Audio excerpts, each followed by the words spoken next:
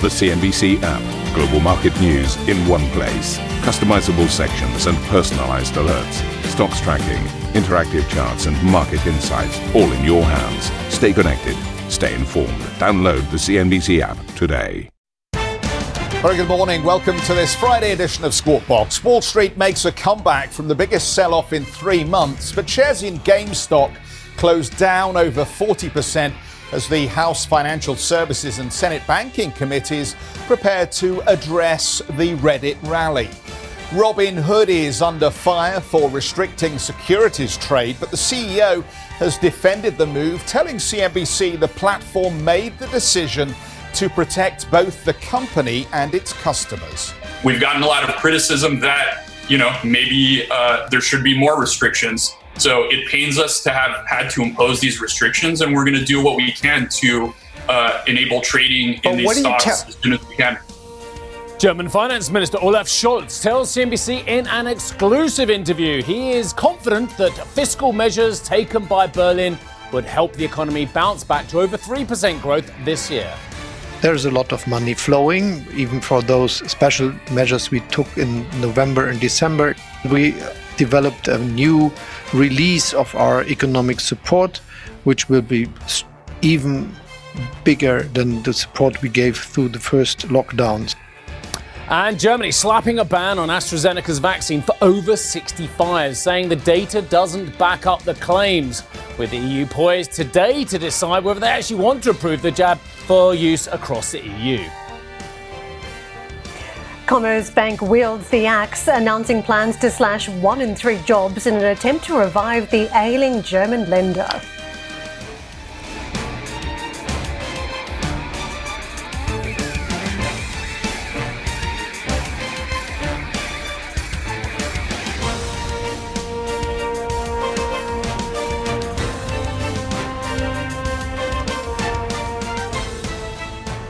Good morning. We start the show with Ericsson numbers just crossing. This is a company very much at the forefront of the 5G transformation, but also worth noting, we've seen some wild speculation. One of its key rivals, Nokia, this week on the back of what some of the retail speculators have been doing. So there was a little bit of movement too in Ericsson stock yesterday. Hard to know whether that was related to what its rival was doing on the stock market or whether this was an anticipation of earnings. But the fourth quarter now crossing this morning. Sales have been reported at 69.6 Swedish krona. The Q4 operating income, excluding restructuring charges, improved to 11 billion Swedish krona. That is a 15.8% operating margin. That is up from a 9.7% operating margin prior to that. And the operating income also going in the right direction, effectively almost double the previous amount. In terms of what we were seeing on the Q4 gross margin, ex restructuring charges, that improved to 40.6%. That is up from 37.1%. So also seeing an expansion there. When it comes to what we're seeing from the dividend, we've heard a lot over earnings season from a number of corporates about trying to restore that cash payout for shareholders. Ericsson's board of directors will propose a dividend for 2020 of 2 Swedish krona per share. This to be proposed at the annual general meeting. According to a Refinitiv poll, what we were hearing was that that full-year dividend, some had thought would be around roughly 1.73 per share. So this seems to be better than expectations on the news around the payout. One quick line that we're getting from Ericsson: despite the challenges, our people continue to deliver and to serve our customers with very limited disturbances. Our R&D investments have continued to drive both technology leadership and cost efficiency, which has led to an increased market share and improvement. So a couple of lines as to why you're seeing this performance today. The pandemic, this is a comment around COVID-19. The pandemic has exposed the digital divide, and rapid deployment of 5G is a fast way to bridge the divide. And they also go on to say about the long-term business fundamentals remain strong. They'll continue to invest in further strengthening their portfolio. And while they expect some temporary impact during 2021 from IPR renewals, Cradlepoint and investors to strengthen their long-term business. So a couple of disruptions they're flagging up here, but just worth noting some of the trends we've witnessed in the business. Very strong conversion on 5G. They've picked up a lot of client activity in the last quarter. It seems to have flown across to this quarter as well. And in recent weeks, there's been a string of announcements as well. The prior numbers were boosted by 5G contracts in China. And as we talk about this telecoms fight that has swept the globe globe, and something that we're hoping the new Biden administration may help to correct. It still hasn't dented the fortunes of Ericsson doing business, it seems, on the mainland market just in recent quarters. But Jeff and Steve, we talk about this digital transformation happening at a corporate level. A lot of it has to happen too when it comes to the telecoms equipment market, and I think that's why we're finally seeing some activity when it comes to the Ericsson numbers now. Excellent stuff, Karen. I think also you'll be leading our conversation with Börje Ekholm in a First On interview at 800 CET. Now, let's talk about SAP. Everything was hunky-dory until the second half of last year when they had a right whopping great profit warning over at the largest software company in Europe. Basically cut their revenue, they cut their forecast for the year on profit. Coronavirus cases basically said that that's depressed spending from a lot of their customers. So the shares plummeted down from, I think, a high of about 143 euros down to, sub 100. I think they were like 90 odd euros at their low. Now they've had a steady incline back to 108. So these numbers are very, very important for SAP today. And very interesting. Looking at some of the early copy on SAP as well. In fact, from the gentleman we'll be speaking to a little bit later on, the CFO, saying, look, we've now had these lowered forecasts that you heard about back in the third quarter last year. But now SAP has exceeded all of its revised 2020 revenue targets and hit the high end of its revised operating profit outlook range. So this stock in a microcosm is like the US earnings season, isn't it? You call it down aggressively and then you beat on expectations and suddenly you end up with this 60-70% beat on the numbers as well. So let me just tell you one or two more little nuggets of information from SAP today. They say success of Qualtrics IPO, a good reason for investors to reconsider our own market valuation. That's fascinating. They've gone there. They've gone there right into their own valuation as well. Very rarely do you get a company saying, we think we are significantly undervalued in their statement. So they're very upset about that, I would imagine. Exacerbated if they're going in there and 602 saying, well, we think people need to consider our own market valuation. That is fascinating. I will certainly be asking the CFO about that, or one of the others will, of course. Fourth quarter current cloud backlog is plus 14% at constant currency. Cloud revenue up 13%, but total revenue down 2%, alluding, of course, to that statement we saw back in the autumn last year, early autumn, late summer. Fourth quarter operating profit up 3% to 2.839 billion euros. Mr. Cutmore, good morning. You've been strangely quiet today. No. Just taking on board everything that you and Karen have had to say about these two companies. And let's face it, both of them are suffering from the same problem in a way, which is not of their own creation. They are of the tech world, but they are not rated in the same way as US-listed technology companies. And I think you've only got to take... Like GameStop, for example. You've only got to take a very cursory look, though, at the historical trading of pattern of both of these stocks. And you can see here that they have not benefited from the influx of capital into US technology businesses. But I want to make a couple of points. One is, in terms of Ericsson had an opportunity to really stick it to Huawei in terms of contract opportunities here. And as you look at the share price and you look at the way investors are behaving around it, you have to ask that question. And maybe we'll do that later on in the conversation with the boss.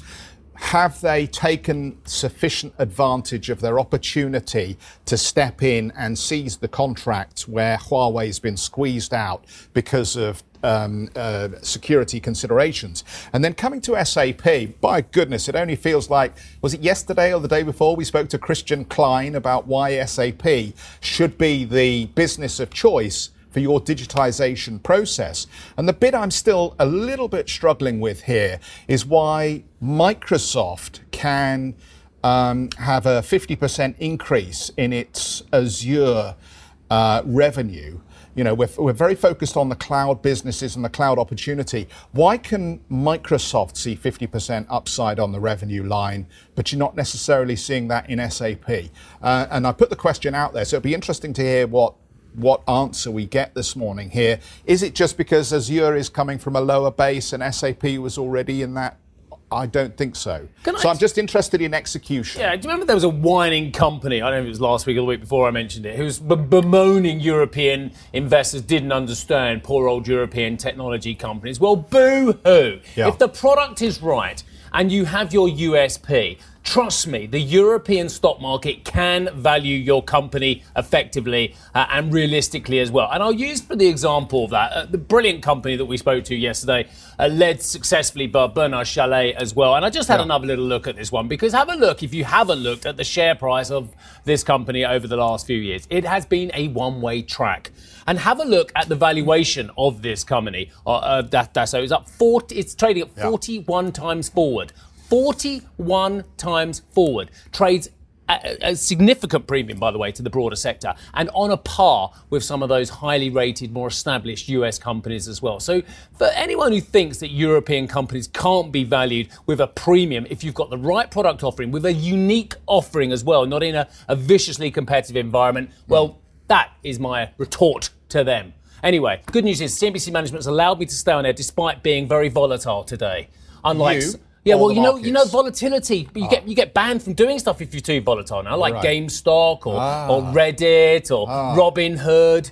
So the good news is I've upped my margin requirement and I'm allowed to stay on air. Yes, but have you upped your margin requirement sufficiently here to prevent the company experiencing losses as a result of your excess volatility? Well, that's a very good question. I think my hoping management's not watching now. I thought that would have been a bit good. They won't be up at this hour anyway. No, they're never up at this hour. SAP CFO Luka Mucic will break down the numbers for us and joins us at 8:20 CET.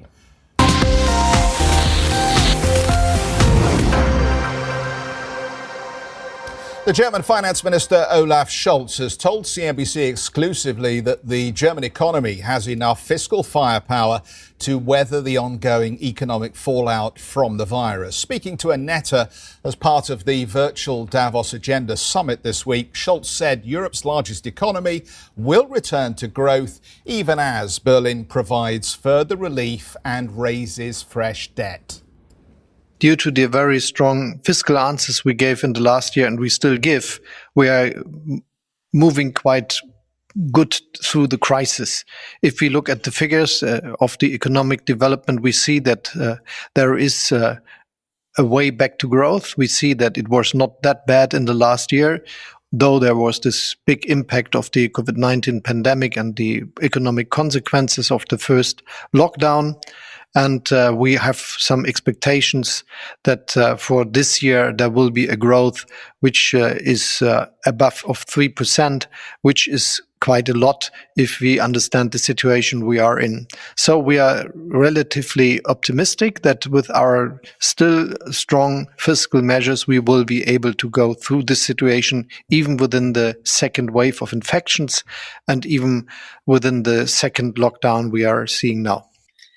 Let's talk a bit about the budget planning, because at least in my understanding, you have to come up with a plan by March for next year. And we have that initial debate now about the so-called debt break. Do you think it is illusionary to think that we can stick to that debt break, which is now a constitution? We are moving quite good through this years. 20 and 21, we used the ability we have from the Constitution to take extra measures in a crisis, and we have to see what will be the steps for the next time. It's obviously that there will be strong efforts necessary for the next years, but we also understand that on the middle range, we will be able to grow through this situation and that we will go back to a very good situation where we are at the situation we had in the end of 2019, when we were able to follow all the consequences of stability pact in Europe. But you're also coming up with more and more support measures for the economy. So how is the payment of those support packages going? Because there was some initial problems as well. There's a lot of money flowing, even for those special measures we took in November and December. It's now some billions that are brought to the companies. And when they give us the whole report of the losses and situation they had in this month, they will get the rest. This is now in the decision procedure of the 16 states within Germany, but it is ongoing. Olaf Scholz defended Europe's economic recovery approach, but admitted the bloc acted too slowly in its COVID vaccine procurement programme. I'm still very happy that we developed this European Rescue Fund. It's really a big progress in European policies and a completely different answer to a crisis than the one we gave 10 years ago. So it is more solidaric, and it's also a first step into a fiscal union, which I think is something many people waited for very long. So now it is just the work of the governments to develop proposals and the EU and the cooperation to make it happen that the money will flow very fast and soon. Everything also depends a bit on the vaccines, and the rollout in Europe seems to be a bit rocky, to put it diplomatically.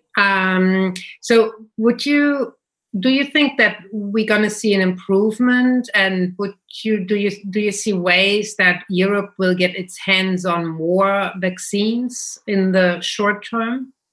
My view is that we have to admit that there could have been a situation where Europe would have asked for more vaccines earlier in the last year.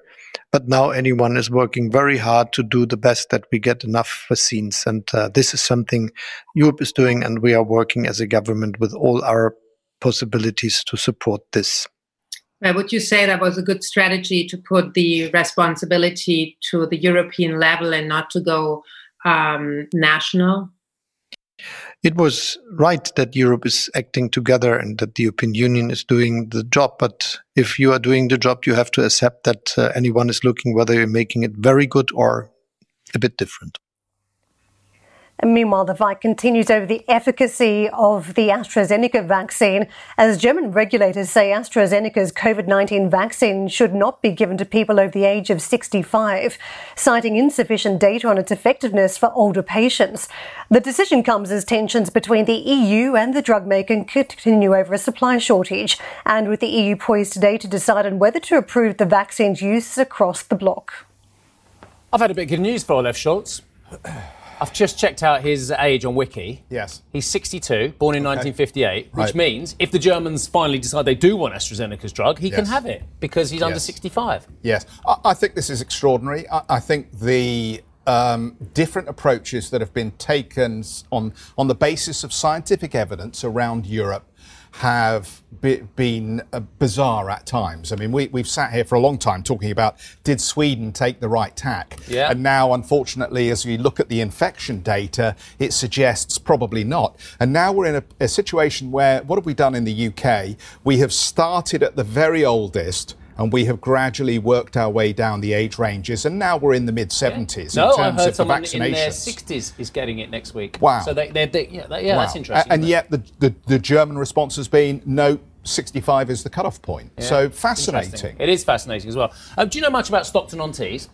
Not a huge County amount. Durham. Okay. I think it's up in the northeast somewhere. I'll be honest, I'm not great. Teesside, of course, it's up in the northeast, yeah. The reason why I mentioned Stockton-on-Tees, because it could be the epicentre of a new drug production here in Europe. Novavax shares surged in after-hours trade on the news. Its vaccine is over 89% effective in phase 3 of its UK trial. And its American biotech firm said the drug performed well, almost as well against the more contagious variant in Britain, but was only 49% effective against the South African strain. Now, Novavax says it can produce up to 2 billion doses per year once the drug has been approved. I'm pretty sure the Brits have ordered 60 million of these ones, and that will be produced in the aforementioned Stockton-on-Tees. OK, coming up on the programme this morning, Robinhood's CEO has defended his company's decision to restrict trading in heavily shorted stocks.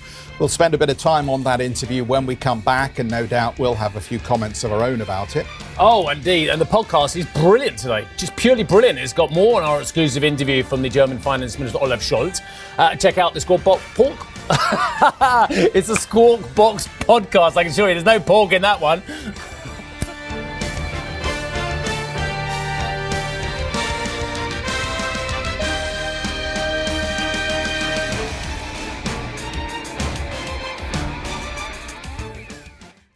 Ambition to me is about doing better. I think ambition creates a pathway. The best advice I can give to someone starting off a career is don't have a career, have lots of careers, try loads of different things. Talk to people and put your ambition out there. I don't feel that I've hit peak ambition because it's a learning journey. CNBC is where ambition meets opportunity. What does living ambitiously mean to you? Hear it from our CNBC anchors, reporters, and global business leaders on CNBC.com.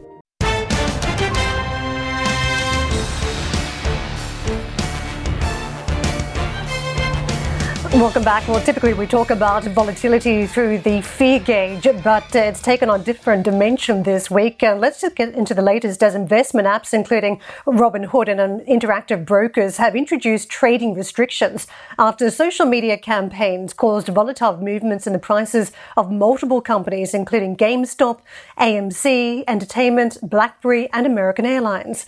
GameStop closed down more than 40% following the news, despite initially soaring and briefly becoming the most valuable stock on the Russell 2000 index. Robinhood, which initially banned new positions in 13 stocks, later said it would allow trading to continue with limitations. Robinhood CEO Vlad Tenev told CNBC trading is now going viral. We have seen unprecedented interest due to the fact that finance has been culturally relevant in a way that hasn't been before, and these stocks are going viral on social media. And I think it's really interesting to juxtapose against some of the other questions that we've been having before this. Of course, Robinhood stands for everyday investors. From the very beginning, we have stood for investors, opening up access and giving them the ability to trade commission-free in whatever they want.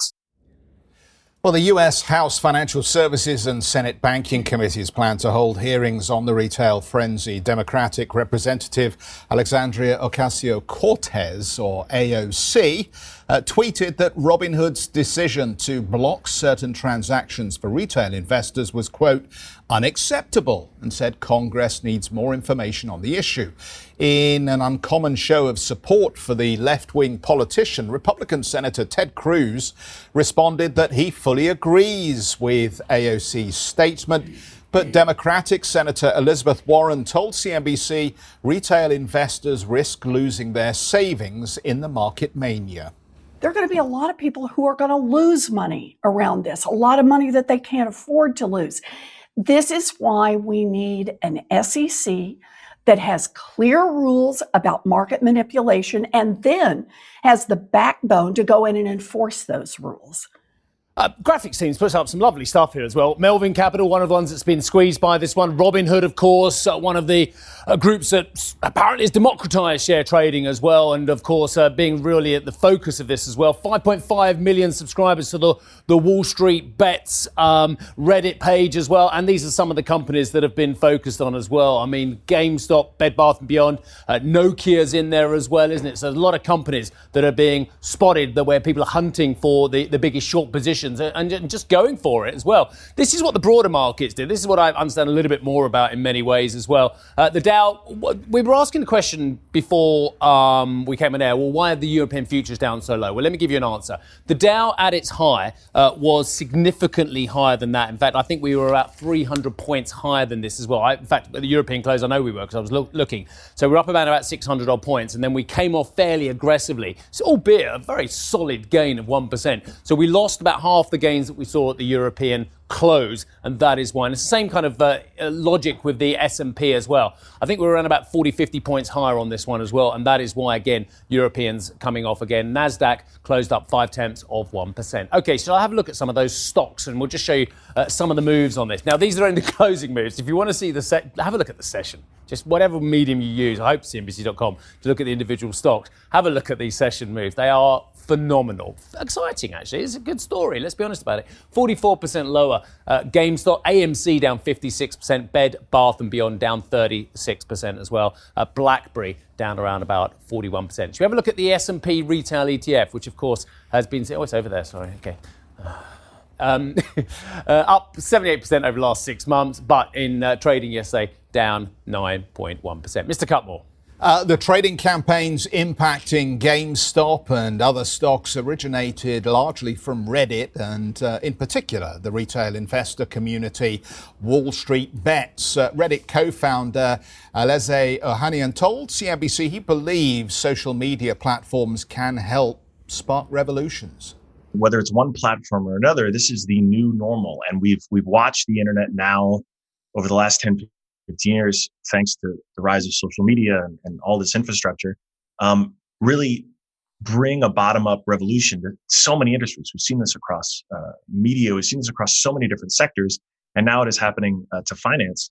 And I mean, it's nothing short of remarkable. And I really do think this is really the start of a new era for how we're going to sort of how we're going to perceive the public markets and the interaction of consumers with it. Can I say one thing? Go on then. Just volatility can be handled, as any clearer knows, as any clearinghouse knows, as any provider of the product knows, as any prime brokerage knows. If stocks are more volatile, you up the variation margin. On any trading position, you have what's called an initial margin, i.e. if you're putting down deposit for a trade rather than buying the whole stock, or for an option, you can use an initial margin, which is topped up by a variation margin if the stock goes against you or becomes more volatile. Why we can't just ramp up the variation margin on all of these stocks, on all of these products, aggressively to take into consideration the margin rather than banning the trading of these, I just don't understand. And I think that's ultimately where we're going to go on this, aren't we? Because as I watched the story ebb and flow yesterday, we had a lot of interesting people on CNBC, but we also heard from a lot of political talking heads around this. And what's happening is that people are using this story as an opportunity to line up on either side of an ideological divide. Yeah. And a lot of sores are coming to the surface about inequality of opportunity, about the fact that Labour has not participated in the profits of the last 20 years of economic growth, about the fact that every time we have a financial sector crisis, central banks and governments step out to bail the financiers out, but it's the man and woman on the street who loses their job and suffers the consequences of companies going bust. But to pick up your point here, this doesn't have to be an ideological debate. There are lots of issues that do need to be addressed and do need to be resolved around inequality. But the question of whether you challenge hedge funds in a game of wits or nerves over a single stock, that's irrelevant to all of those other questions, it seems to me. And if you just approach this in a clear-eyed fashion, market volatility of this nature has been part and parcel of the story of the markets ever since someone bartered for an orange at a fruit market. You know, ultimately what we're seeing here is no different from what we've seen over the years with day traders being enthusiastic, the ebb and flow and so on and so forth. Just set the perimeters. Just make it very clear what you can and you cannot do according to the regulations and leave them to fight it out. That just seems to me the most sensible thing to do here, because ultimately, if you start turning this into some question of whether we should be bailing out the billionaire owner of the New York Mets because he, quote, just needs to make a living, then I think you're treading into all sorts of dangerous water, Karen. And Jeff, I agree with you. If you look back over history, there have been elements where you've seen very similar behaviour. It's just a 2021 version of what we witnessed back in early 2000. Mrs. Watanabe, probably a term that you were referring back to many years ago when you were doing coverage out of Asia, Jeff. This was a Japanese housewife. No one ever thought that the Japanese housewife should have a role in foreign exchange markets back in 2000. But what you saw was the member of the household who was trying to invest savings away from very low interest rates in Japan. And that money went into high risk areas of the foreign exchange market. And it had a significant impact where you saw more volatility in the trades as a result of that money being placed. This is a very similar feature where you're seeing very low interest rates, the average person not having the ability to eke out much of a return at this point, and they're chasing risky bets on the market, perhaps something they don't know much about, but they're going after those outsized returns that seeing others make at this point on the stock market. So how do you correct it? I think it's very hard to say that you can have hedge funds, fund managers, other big investors, momentum trading and enjoying all the profits that come with that. And we've been talking about how far valuations have diverged from reality for a long time. And you've seen very erratic trading days when the earnings are released as a result, as stocks are remarked to what their valuation really is. But that's been a feature of the markets with all the ETF trading that has happened, all the benchmarking. But we haven't seen any correction to that type of behavior. Now as a small investor gets involved and we hear about viral trading patterns, suddenly alarm bells are ringing. I wonder whether this is just going to be a feature of the markets that a lot of investors are going to have to get used to. Thank you for listening to Squawk Box Europe Express. For more market-moving news, you can head to cnbc.com. Or join us again on this show with Jeff Cutmore, Steve Sedgwick and Karen Cho, weekdays on CNBC.